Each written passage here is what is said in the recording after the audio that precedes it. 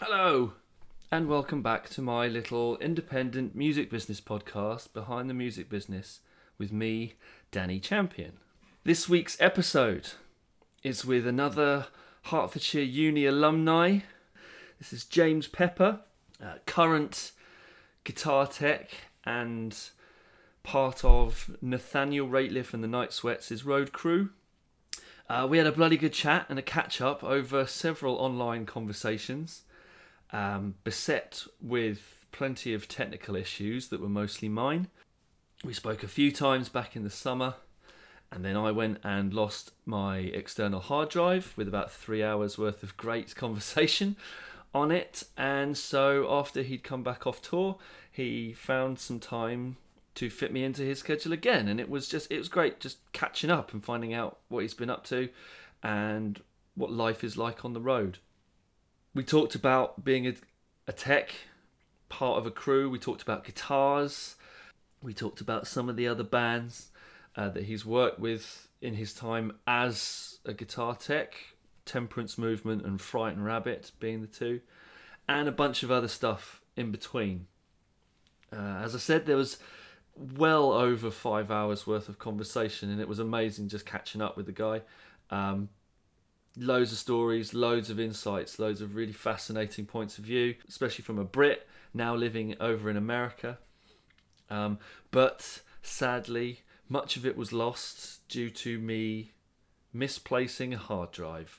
So I'm really hoping on getting Pepper back in the new year to talk again, because there's loads and loads of other stuff that I'd like to chat to him about. So until then, please sit back and enjoy my conversation with James Pepper.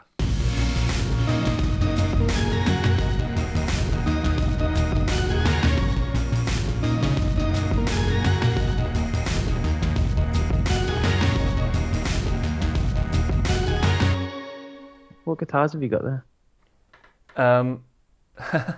The very first guitar I ever had. Do you know, you can always tell when the first guitar anyone bought, because it doesn't matter who you are or where you're from, you put stickers on your first guitar. Oh yeah, definitely. This seems to be a common thing. Yep. So I knew that was your first guitar. You didn't need to tell me that. It's a nice it's about 100 quid's worth of Yamaha acoustic guitar. Mate, Yamaha makes the other one is acoustics. Yeah, they're great. Yeah. Hey, it's over 20 years old. I think so, as far as budget acoustic goes, Yamaha are the ones to get. Mm-hmm. The other one is a cheap and nasty Strat copy that a university friend left in the house when he got kicked out of uni. Nice. Why did he get kicked out? He left a load of it. He failed the first year twice. Okay. Twice. Wow. And that's someone that really doesn't want to do university. You know? If you fail your first year. Well, he was doing something ridiculous, like he was doing some ridiculous physics degree, and he's a really smart guy. But the first year, he got Oblivion came out on the Xbox. Done. Second year, I think he got Shingles, or it might have been the other way around. Yeah, but when he got kicked out, he just left a load of his stuff in the house, like his bike and various other bits and pieces. And that was there until the very end. And so I kind of just took it and I've removed all the strings. And the idea is that I'm just going to buy a bunch of better bits and use the wood, just the frame as a Strat frame, and then play with it and make it better than just that's a good way of doing things. Strat copy. Just promise me you won't paint it. For some reason, whenever anyone buys a cheap guitar, they always think a great thing to do is to paint it. But painting those guitars is such a pain. It's like, just because it's like polyester. I think painting any guitar. No, because with the right finish, if you use like a nitro cellulose finish, then it's easier to get off and stuff. That's just like, I don't know. Trying to get lacquer off a cheap guitar is one of the hardest things I've ever done in my career. Right. You might be able to help me out actually, because I've got a Les Paul studio up in Manchester that I gigged to high heaven, and the paint in between there's a horrible bit on it where the paint has chipped off, so it's not in a really nice kind of that guitar looks used. That looks like paint has chipped off.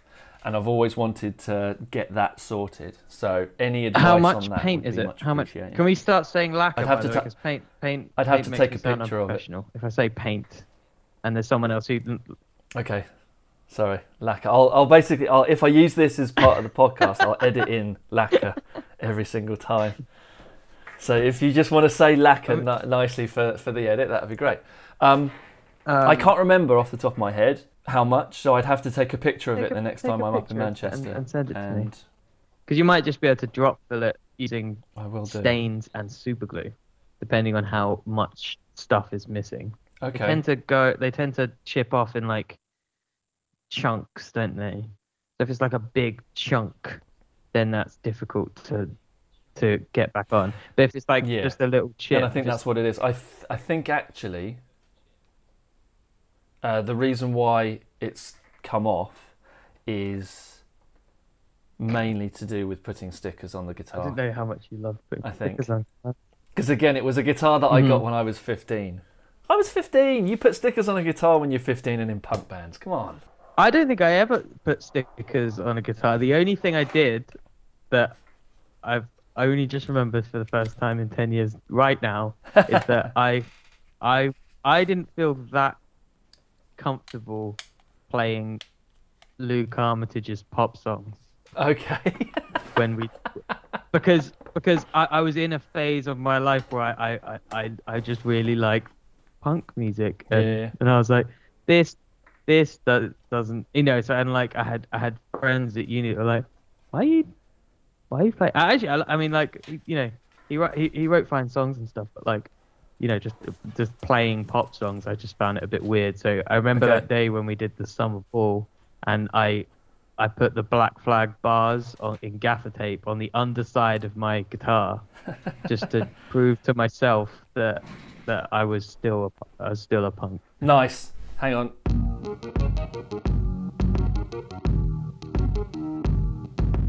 I don't know if you're going to get to it. What advice would you give to someone starting out in touring? Like, don't buy a van. No one I know that's bought a van has ever like made a reasonably good career out of touring. But I think that was, we'll come on to that stuff. I was going to try and do things slightly differently, considering this is the third time we've done this. 2.5. But I think that the answer to that question of what advice would you give someone to touring is kind of, if you have an idea, chance your arm with it, maybe, because you never know. Yeah, I mean, when you don't know what you're doing, you might as well not know what you're doing, but give it a go. Like the whole thing with someone like Bibes buying a van. Yes, he bought a van and it didn't quite work out and all that sort of stuff. But he bought a van and that enabled him to go on a number of tours as a tour manager and as a driver, and he got this kind of basis for experience that a lot of what he does now is all based around, and that came from the fact that I'm not saying it was a waste of time. I'll go and buy a van. But it wasn't a waste of time by any means, but like, I mean, I didn't think that I was going to end up being a guitar technician when I left uni. No. That wasn't the plan. Right before I left, I remember talking to my course tutor, and pretty much, like, I hope he's not listening because this is pretty much the only bit of good advice I got from the guy. But like, he was just like, just throw yourself into everything. Yeah. Just like, you know that you want to work in this industry, so just throw yourself into everything you can, and the chance to kind of specialize in something will kind of present itself to you, and you'll realize what you're interested in and things like that. Yeah. It was a bit easier for you and your friends because you had an internship that you did as part of your degree. Well, no, that was my course. But that was, we didn't have to. Was that pushed in later? Not everybody did. So again, Okay. things like that, things like internships and the like, we were encouraged to do it, Hmm. but for every one of us that did one, there was somebody else that didn't, Okay. and yeah, and I think that's the case for a lot of courses. I know that if you do things like teaching degrees on nursing and things like that, you have to. You are sent out into the working world to do placements at schools or at hospitals. But for us, it was very much if you can get one of these, brilliant. But if you don't, then there's always a way around it. So I think it's I mean, kind of it pushes those that want to seek it out, but it's not kind of there with sitting for regards you on to a plate. like with like my graduating class though, the it it's pretty much one for one. Like if you had an internship, you got a job afterwards. You know, like I lived with my final year. I lived with five industry students. Um, three of them got internships. And two of them are still working in the industry. Yeah, but Um, that's the two that probably didn't, the two that more. didn't get an internship didn't end up working because they didn't know where to kind of place themselves once they Yeah, got out and of uni. but I think that's probably more to do with the With drive of the sheltered unis. individual Yeah, to go out probably. and get that. Have you ever met anyone who's a tech that knew they wanted to be a tech from an early stage, or has everybody that you've met kind of just landed or Um, found themselves in this job because of an opportunity that came up? in my job specifically, um, So this I could be think it's guitar something techs that or bass or drums or keys or whatever, but yeah, a backline yeah, technician. yeah, Um, I think I don't think it's anyone's like goal as a 14-year-old to be a guitar tech. I remember my friend's dad being like, "Do you know that there's a job you can do at the Gibson factory where you just like play guitars all day and you just make sure they're in good condition and stuff?" And I was like, well, "That sounds like a fun job."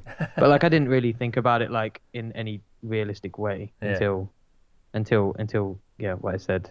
I just found the opportunity to specialize in the thing. right. I liked guitars, you know, and I didn't. And my degree was in studio recording, and it became like patently obvious in my final year that that's something I didn't want to do Hmm.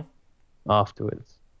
But it's Um, still very much a lot of backline technicians are performers or engineers in some way, shape, or form, or at the very least, they play an instrument well, to a this is kind level. of the thing with backline text, which is kind of annoying, is that like a lot of them are failed musicians that didn't really know what to do. I didn't want to say Um, that, but you did, so fair enough. it's actually a reason why, like, because I was playing for a while, and then I saw this kind of route into being like, oh, I could make this touring guitar technician a career. So I just stopped playing Right. because I was like, there's a lot of people when you're kind of like, hey, are you? Um, I won't mention the person or the artist he was with, but us. I remember going up to this one guy at a festival and going, hey, are you Thingy's guitar technician? And he was like, no, no, no, no, I'm a musician. I was like, oh, okay, cool. Do you know where Thingy's guitar technician is? And he was like, oh, well, I'm looking after him today. I was like, okay, cool. So you're the person I need to talk to. And he was like, yeah. I was like, okay, so why did you say you're a musician? Are you a musician today? And he was like, no. And I was like, okay, you're just confusing things here, mate. I don't need to know that you're a musician in general. It's great that you are. I'm glad you're being creative. But I have a But question that needs answering. yeah, but I have a question about like why your risers are blocking the stage, and you've just wasted 25 seconds of my life. Um, so, but yeah, that it's definitely a thing that um, guitar techs are failed musicians.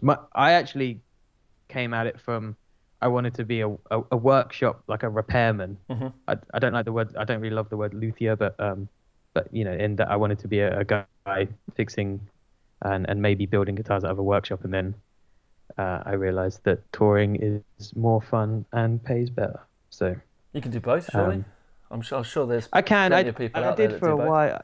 I did for a minute, but like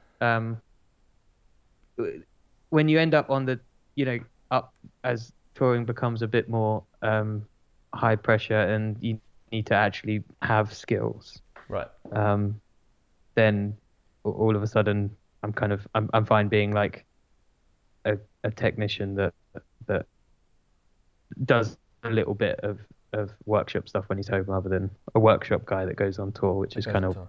that was the original plan anyway.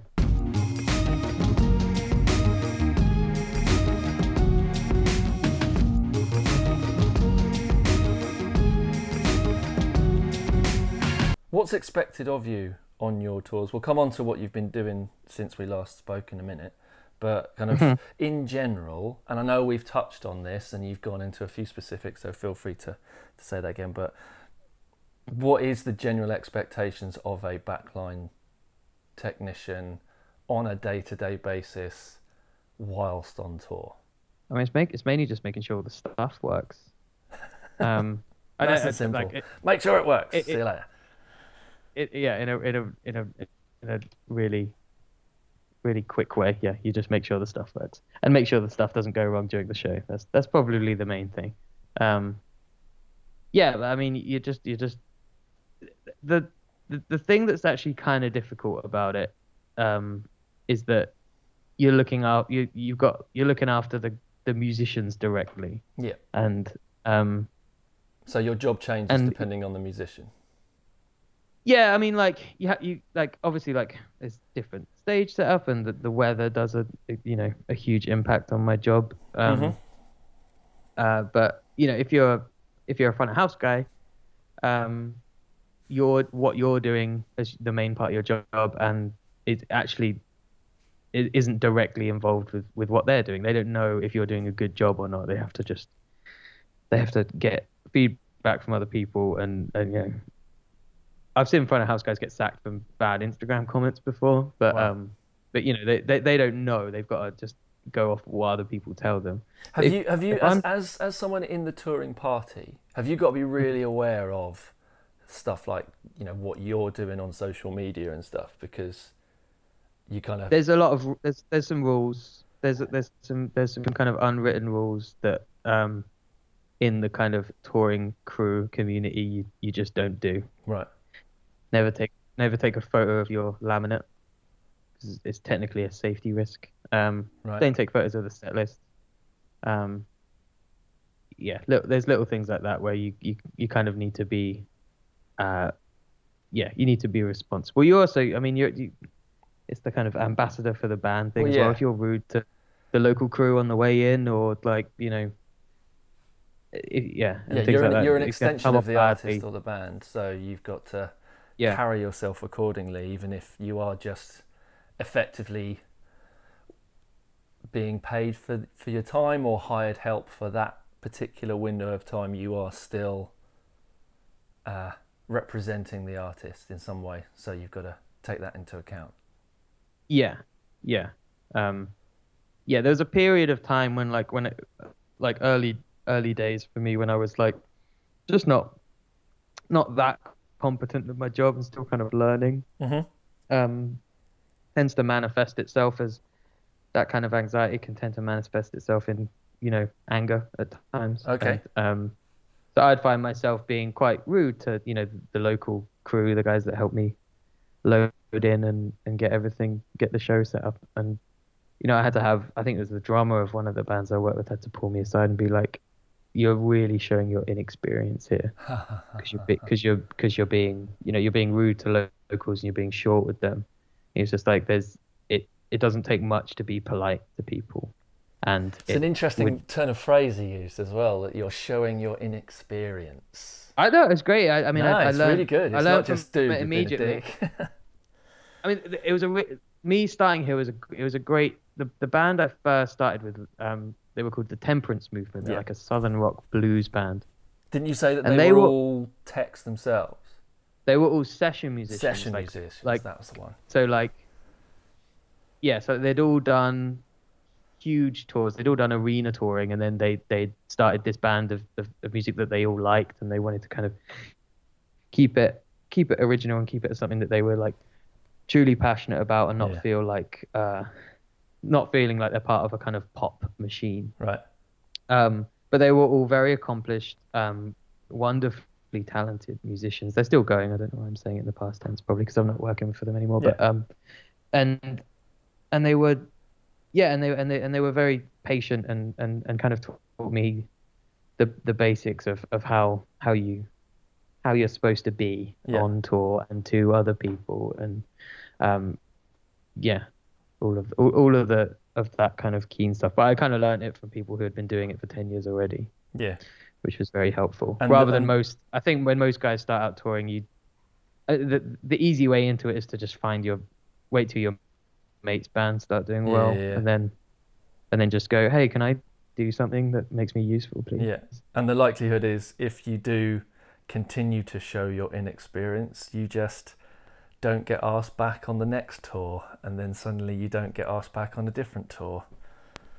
Whereas if you do show that you're learning and evolving and getting better and taking on that advice, then word gets around that you listen, you're good, and things like that. And that's when the next job comes in, and the next job, and the next job.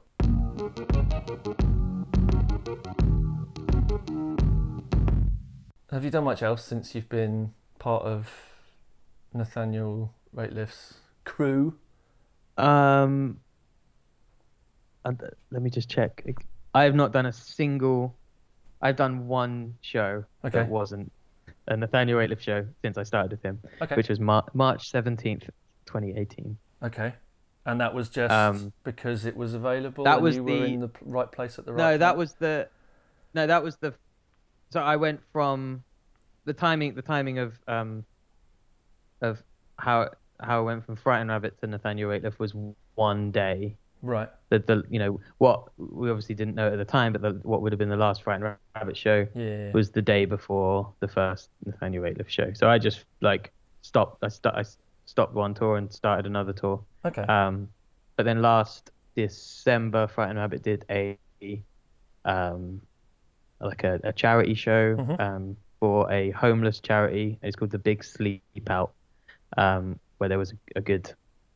I wish I knew the number. It was in the thousands of people slept in on Glasgow Green in December. Okay.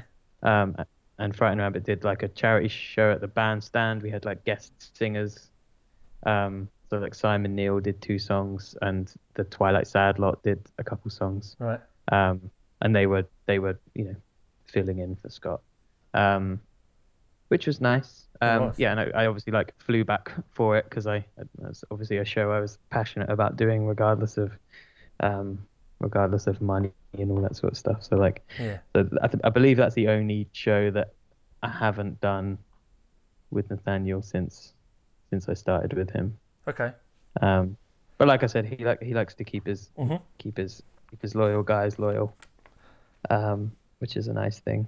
And then he works enough that I don't really feel like I need to take work in between. He tries to do 200 days away every year. Touring is obviously very, very mentally and quite physically exhausting. It does really pull it out of you.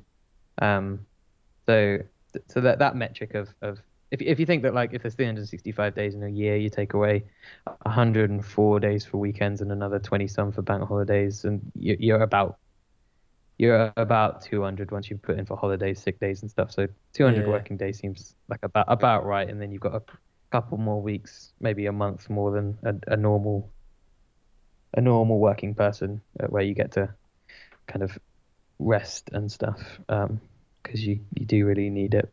You do. How has this last batch of shows been? Where have you been in the past month or so?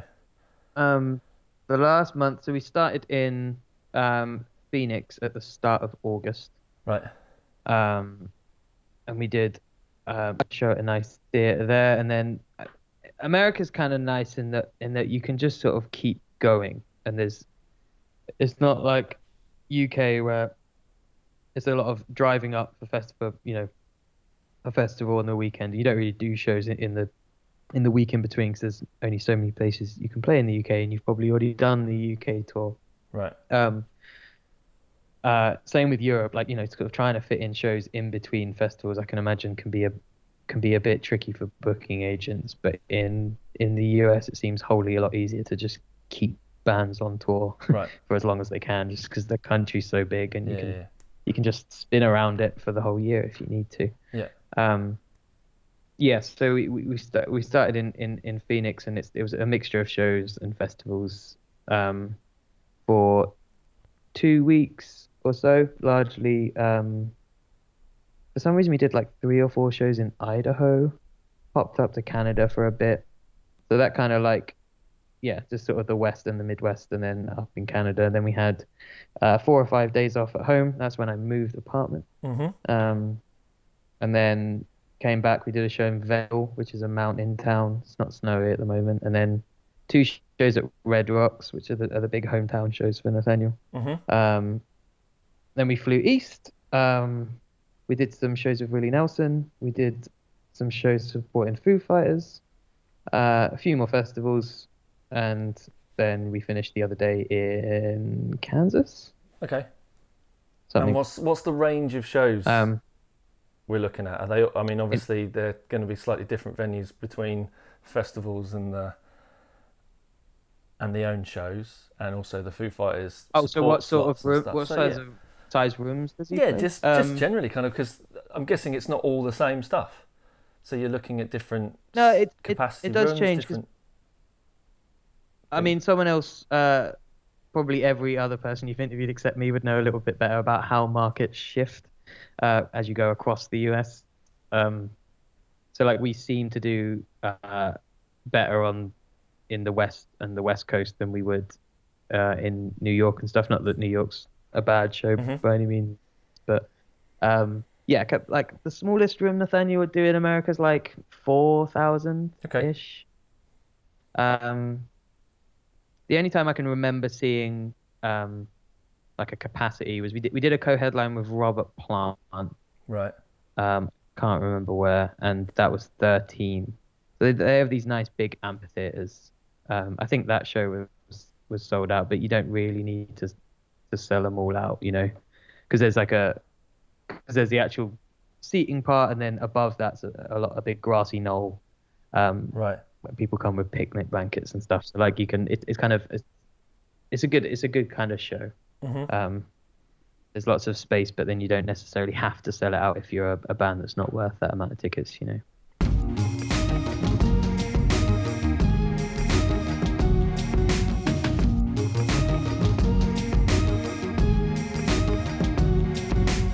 Yeah, is it client or is it boss or what? It's really hard to tell, because obviously, like, you strike up a good friendship with the people you work with because you work so closely with them. But like, I did tour with this one guy. He's Wilco's drum tech. I don't know if that changes anything. Okay.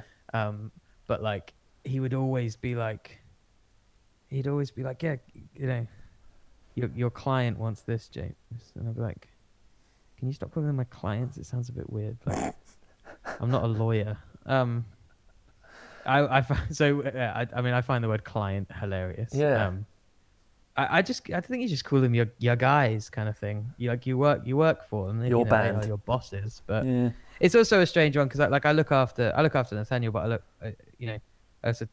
all the guitars on stage are my responsibility. So the bass player is also, I mean, he's technically a session guy, but he's also Nathaniel's best friend since they were 12 or something. So like, so if he wants to fire me, he can as well. Nathaniel obviously has that jurisdiction. So there's loads of people that can fire you at any given time. Yeah, I mean, I feel like it needs the approval of probably 4 people before it would happen. I think with Nathaniel anyway, because you'd have Nathaniel, you'd have the tour manager, the production manager, and the artist manager, who would all be kind of chiming in, and then I look after the guitarist and the bassist, Luke and Joey. So you're at any given time, you're looking after, you're making sure that 3 different people on stage have all got everything that they need. Yes. I mean, has that ever gone pear-shaped? Yeah, of course. I mean, luckily there's two backline technicians. The other one does keys and drums. But he can tune a guitar. He plays guitar. Hmm. So like I don't think I've ever actually needed to get him to do it. But if he needed to step in and um, you know, tune some guitars while I'm fixing a problem, then that can happen. Right. Like in fact the last show we did was one of those. Yeah, we were supporting Foos at a festival, and I think the bass went down in the second song or something. Right. And like I said, you actually a lot more thought goes into structuring a set list around the guitar changes Yeah. than you'd think. So like Nathaniel likes to make sure that pretty much no one ever comes on stage at all for the first 3 or 4 songs while everyone's sort of getting. So we always make sure that the first 3 songs are with the same guitar, or maybe Nathaniel's just singing or something. Right. So yeah, so when the bass went down in song 2, knowing that I have to start doing changes and stuff from about song 4 of that particular set. Yeah.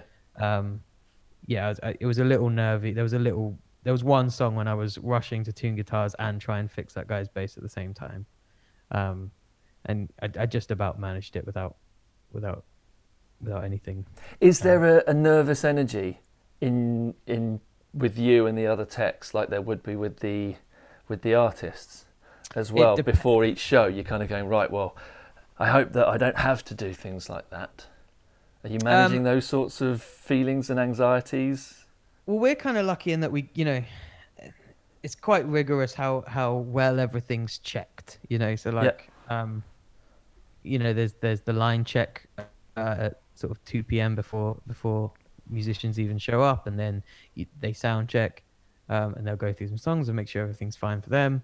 And then when you get to the show, you line check again, make sure everything's fine. So like, there's kind of three or four opportunities throughout the day before the show even happens for you to go, oh, that's there's a buzz on that, or whatever right seems to pop up that day. So there seems to be there's ample opportunities to make sure that things don't go wrong during the show, but good things happen, bad things happen, and I mean, the fear really goes into me when something goes wrong with Nathaniel. Like, I've only had one like total meltdown of a show, right, with Nathaniel specifically. Out of how many shows? I don't know, 200 or so. That's not a bad.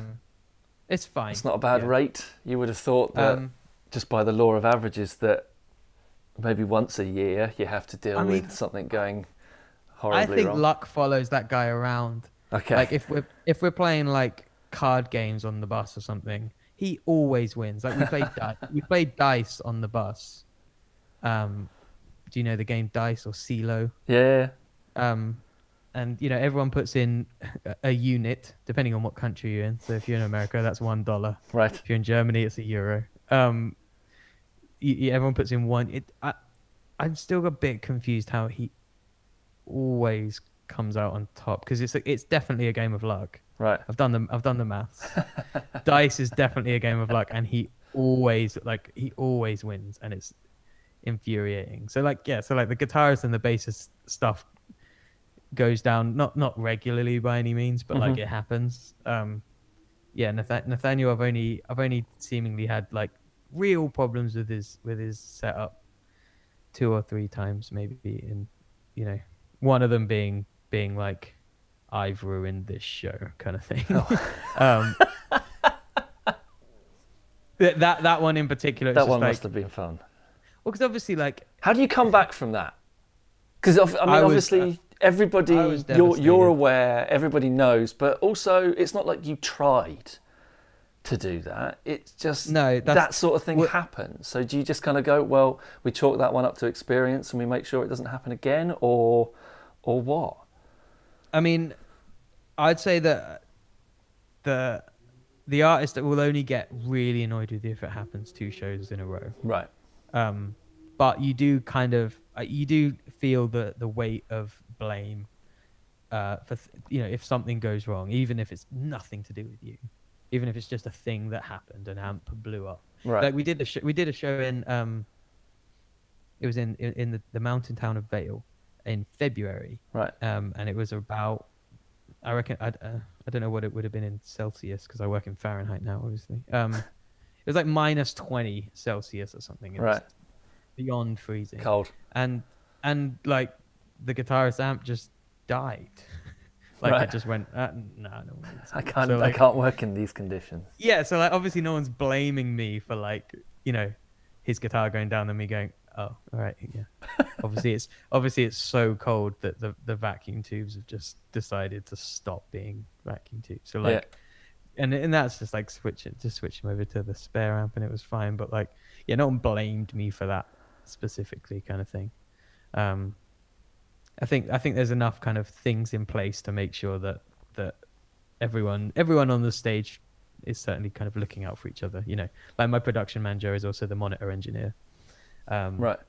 So he's there kind of like, after the show, he's obviously got a great look of everything. And he goes like, if something has gone wrong, he's like, what do I need to do to help you make sure that this doesn't happen tomorrow? Kind of thing. And then there's also the general joy of everything being a new day, you can wake up the day afterwards, despite having felt terrible about it the night before. Yeah. And you're kind of like, okay, cool. Well, here's a chance to make things okay again.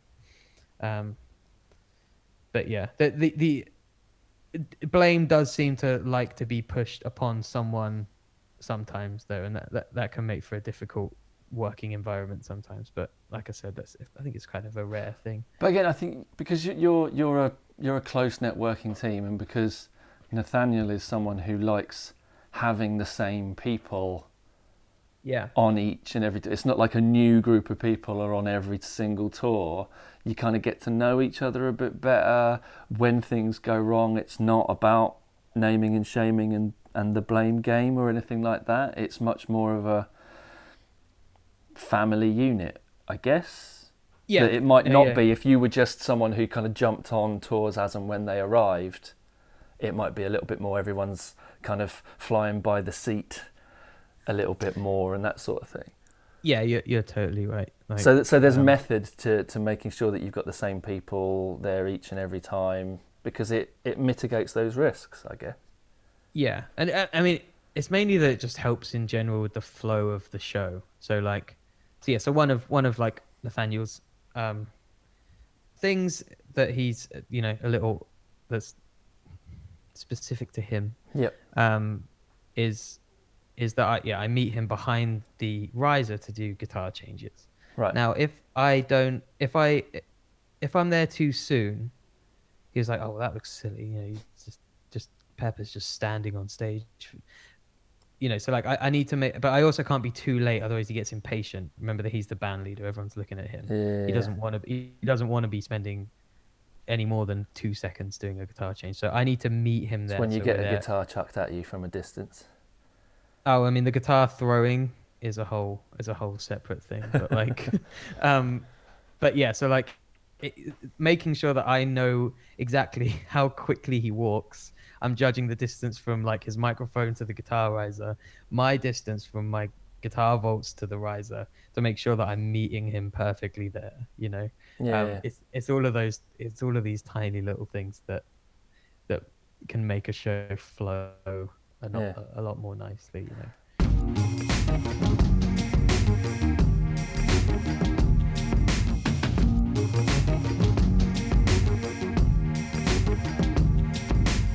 How long did it take you to be as comfortable as you are now with Nathaniel? So you've done 200 odd shows. Yeah.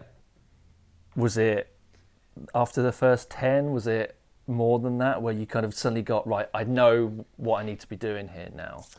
Or are you still kind of doing that now? It's tricky because obviously, like, my mood's different every day. The stage setup might be a little bit different depending on what stage you're on, and like I said, the weather changes. Everyone's in varying degrees of different moods. if it's later on in the tour, you tend to find everyone's just a little bit more apathetic. There's nothing more fun than the last show of a tour is very similar to when you just watched films on the last day of term at school. Like no one really seems to kind of, everyone's like, can I go home now? Right, Like, you're kind of just getting it done and having a bit of a laugh. Yeah, and like sound check doesn't take very long at all. It really. But if you're at like start of campaign, everyone's rested, ready to kind of get into the slog part of the touring, break the back of the campaign and stuff. Yeah. So like, it depends on where you're at on any given, in a campaign, in a tour, on any given day. Moods shift a lot, but And what's the best bit about touring from your perspective? Other than losing at dice. It's a good question. There's a lot of things to love and hate about the whole thing, really. Yeah.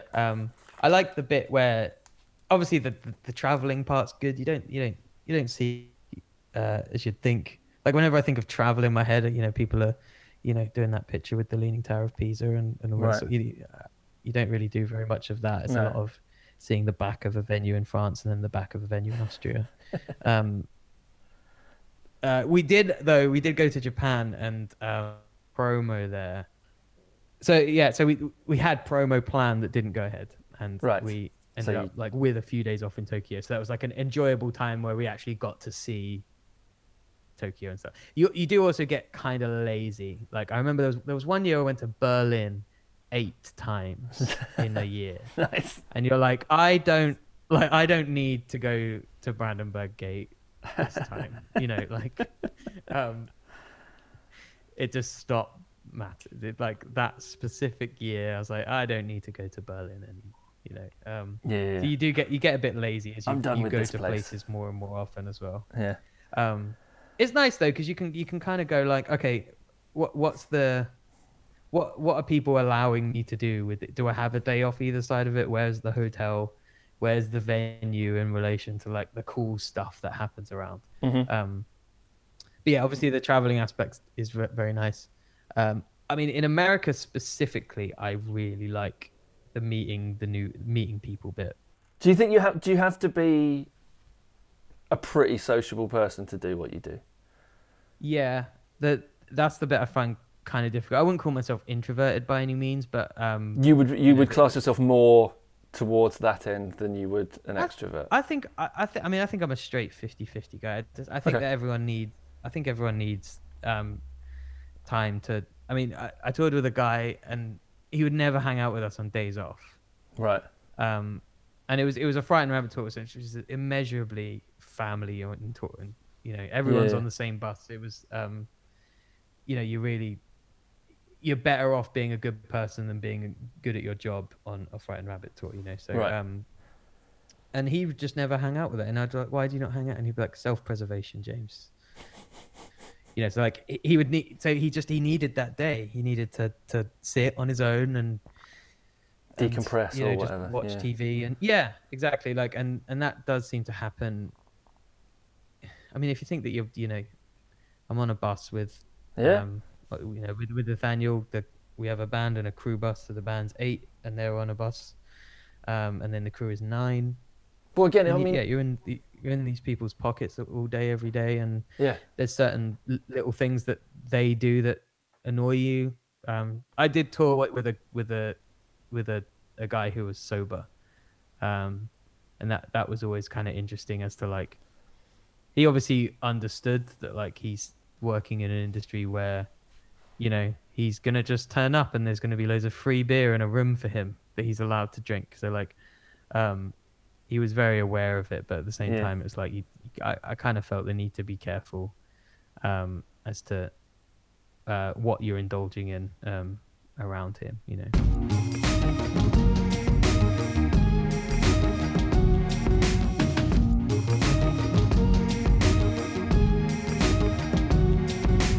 If we use Nathaniel and what you were doing with Fright and Rabbit beforehand as a way of comparing and contrasting.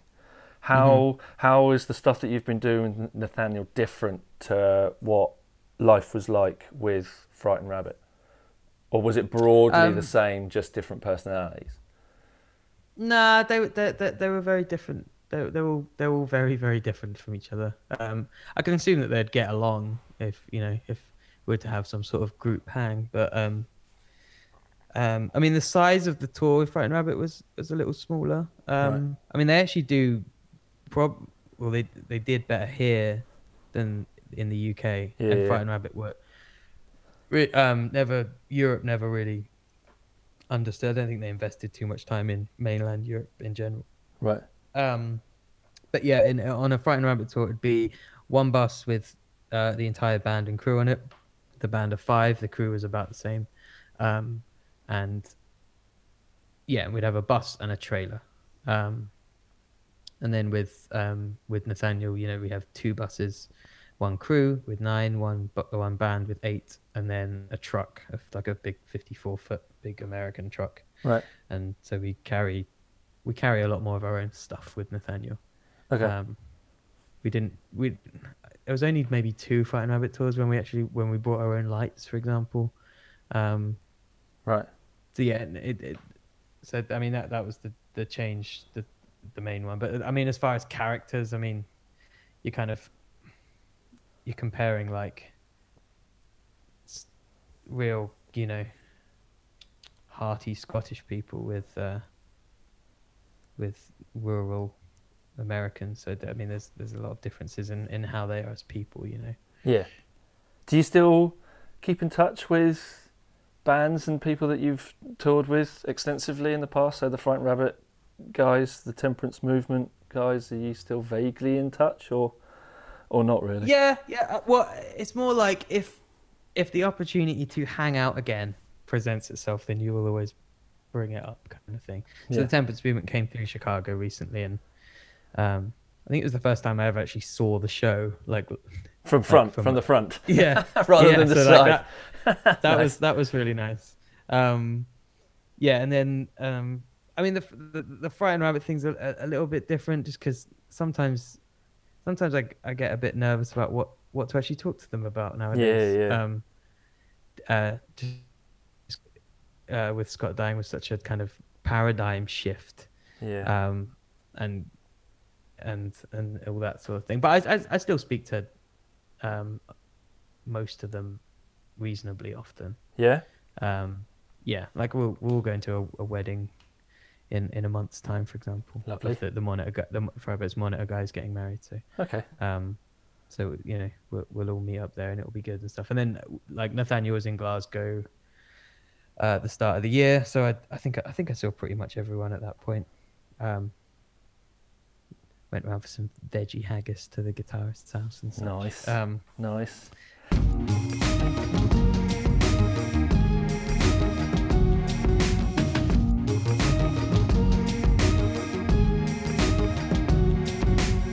So right at the beginning of this, you were talking about techs being failed musicians.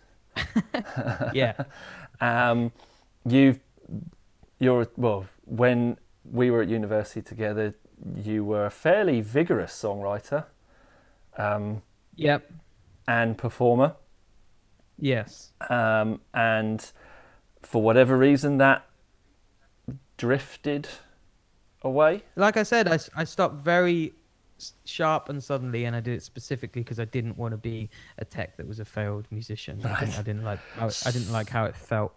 But you've released 6 singles this year under End Notes, and a couple of EPs and other singles previously. So what was the motivation behind that? What is it like being a musician or being someone who's releasing music when you're surrounded by people that are that little bit further along in their careers? Well, that's kind of the fun of it, I think, is that beforehand I was actually like trying to do well. Now you're just doing it.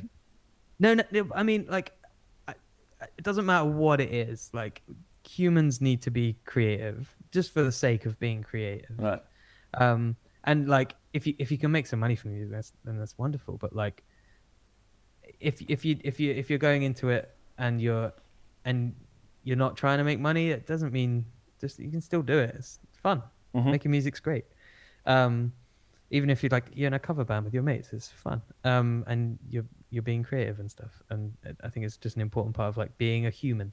And so I wasn't making music while I was becoming a technician, and then I kind of saw a window to start doing it again. I realized that like having a lack of creativity wasn't necessarily a good thing for my well-being. So I just started making like ambient drones, at home, and like I mean, also buying pedals is it's a really good tax write-off, but like don't say that on a recording. Okay. You have to edit that out now, don't you? It is though. Okay. As far, I mean, you definitely become like inspired by the people you are working with. Yeah.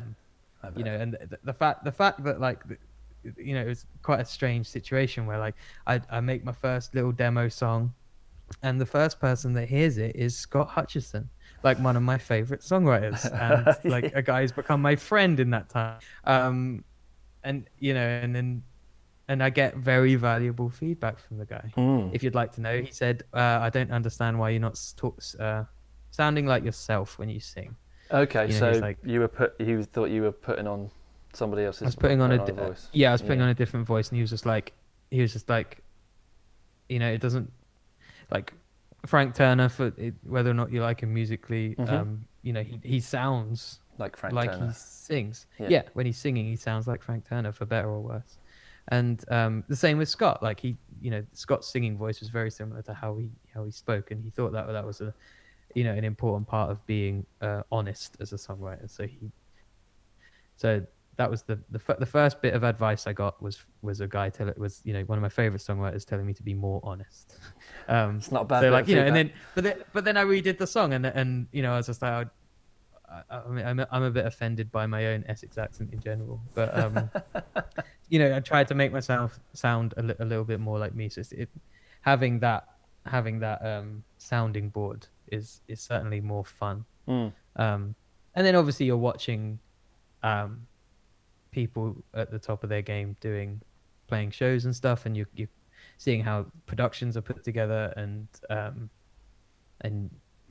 what mid-song banter goes down like a lead balloon, because it's always the same. Like there's certain things that just don't work. So are you back performing then? Like on your downtime between now and Christmas, are you going to venture into Chicago and do a few open mic nights and stuff like that? Well, it's a bit more like full on than how I used to be doing it when I was more a bit folky. But yeah, I think I'm going to do some shows. By straight up luck, the guy who I record with in London, who I made my first like few records with, was he found himself a wife who happens to live in Chicago, so he's moving here. So that's just blind luck more than anything. But yeah, so I think we're gonna like make it a band and maybe have some indie rock vacations around the Midwest during my off time. Nice. But yeah, like I said, and that kind of goes back to nicely fitting in and around the fact that there is that bit of retainer going on where you can, in your downtime, be creative and then go back and do the touring stuff, rather than in those downtimes having to find another tour to go out on. Yeah, I mean, one thing I think I love more than anything about touring is that you're away for say between 2 and 6 weeks at any given tour, and then you might be off for 2 whole weeks. All your weekends put up in one go. Yeah. Which is a much kind of, I don't know. I mean, you have to kind of put yourselves in different mindsets every time. But I like the way that I like that structure. I remember I worked in a workshop for a year, 18 months, in 2015. This really scrappy basement in Denmark Street, called Noden Guitars, but it was the routine, 10 till 6, 5 days a week. I really struggled with it at the time. Yeah. I couldn't get. I thought with a routine would come a certain kind of life rhythm, but it turned out I was just like, oh, I only get one day off here, and then I've got to go back to work the next day. I can't just like sit at home chilling out for a week, you know. No. So that's another benefit of touring is that if you've done enough work throughout the year, then you'll be able to relax and enjoy yourself in your time off, you know. Cool. I think But that's a really good way of ending this. We're up to kind of another hour and a half monster chat. So yeah, thanks so much for talking to me. Much appreciated. No problem at all. Thanks for the forum. Cheers.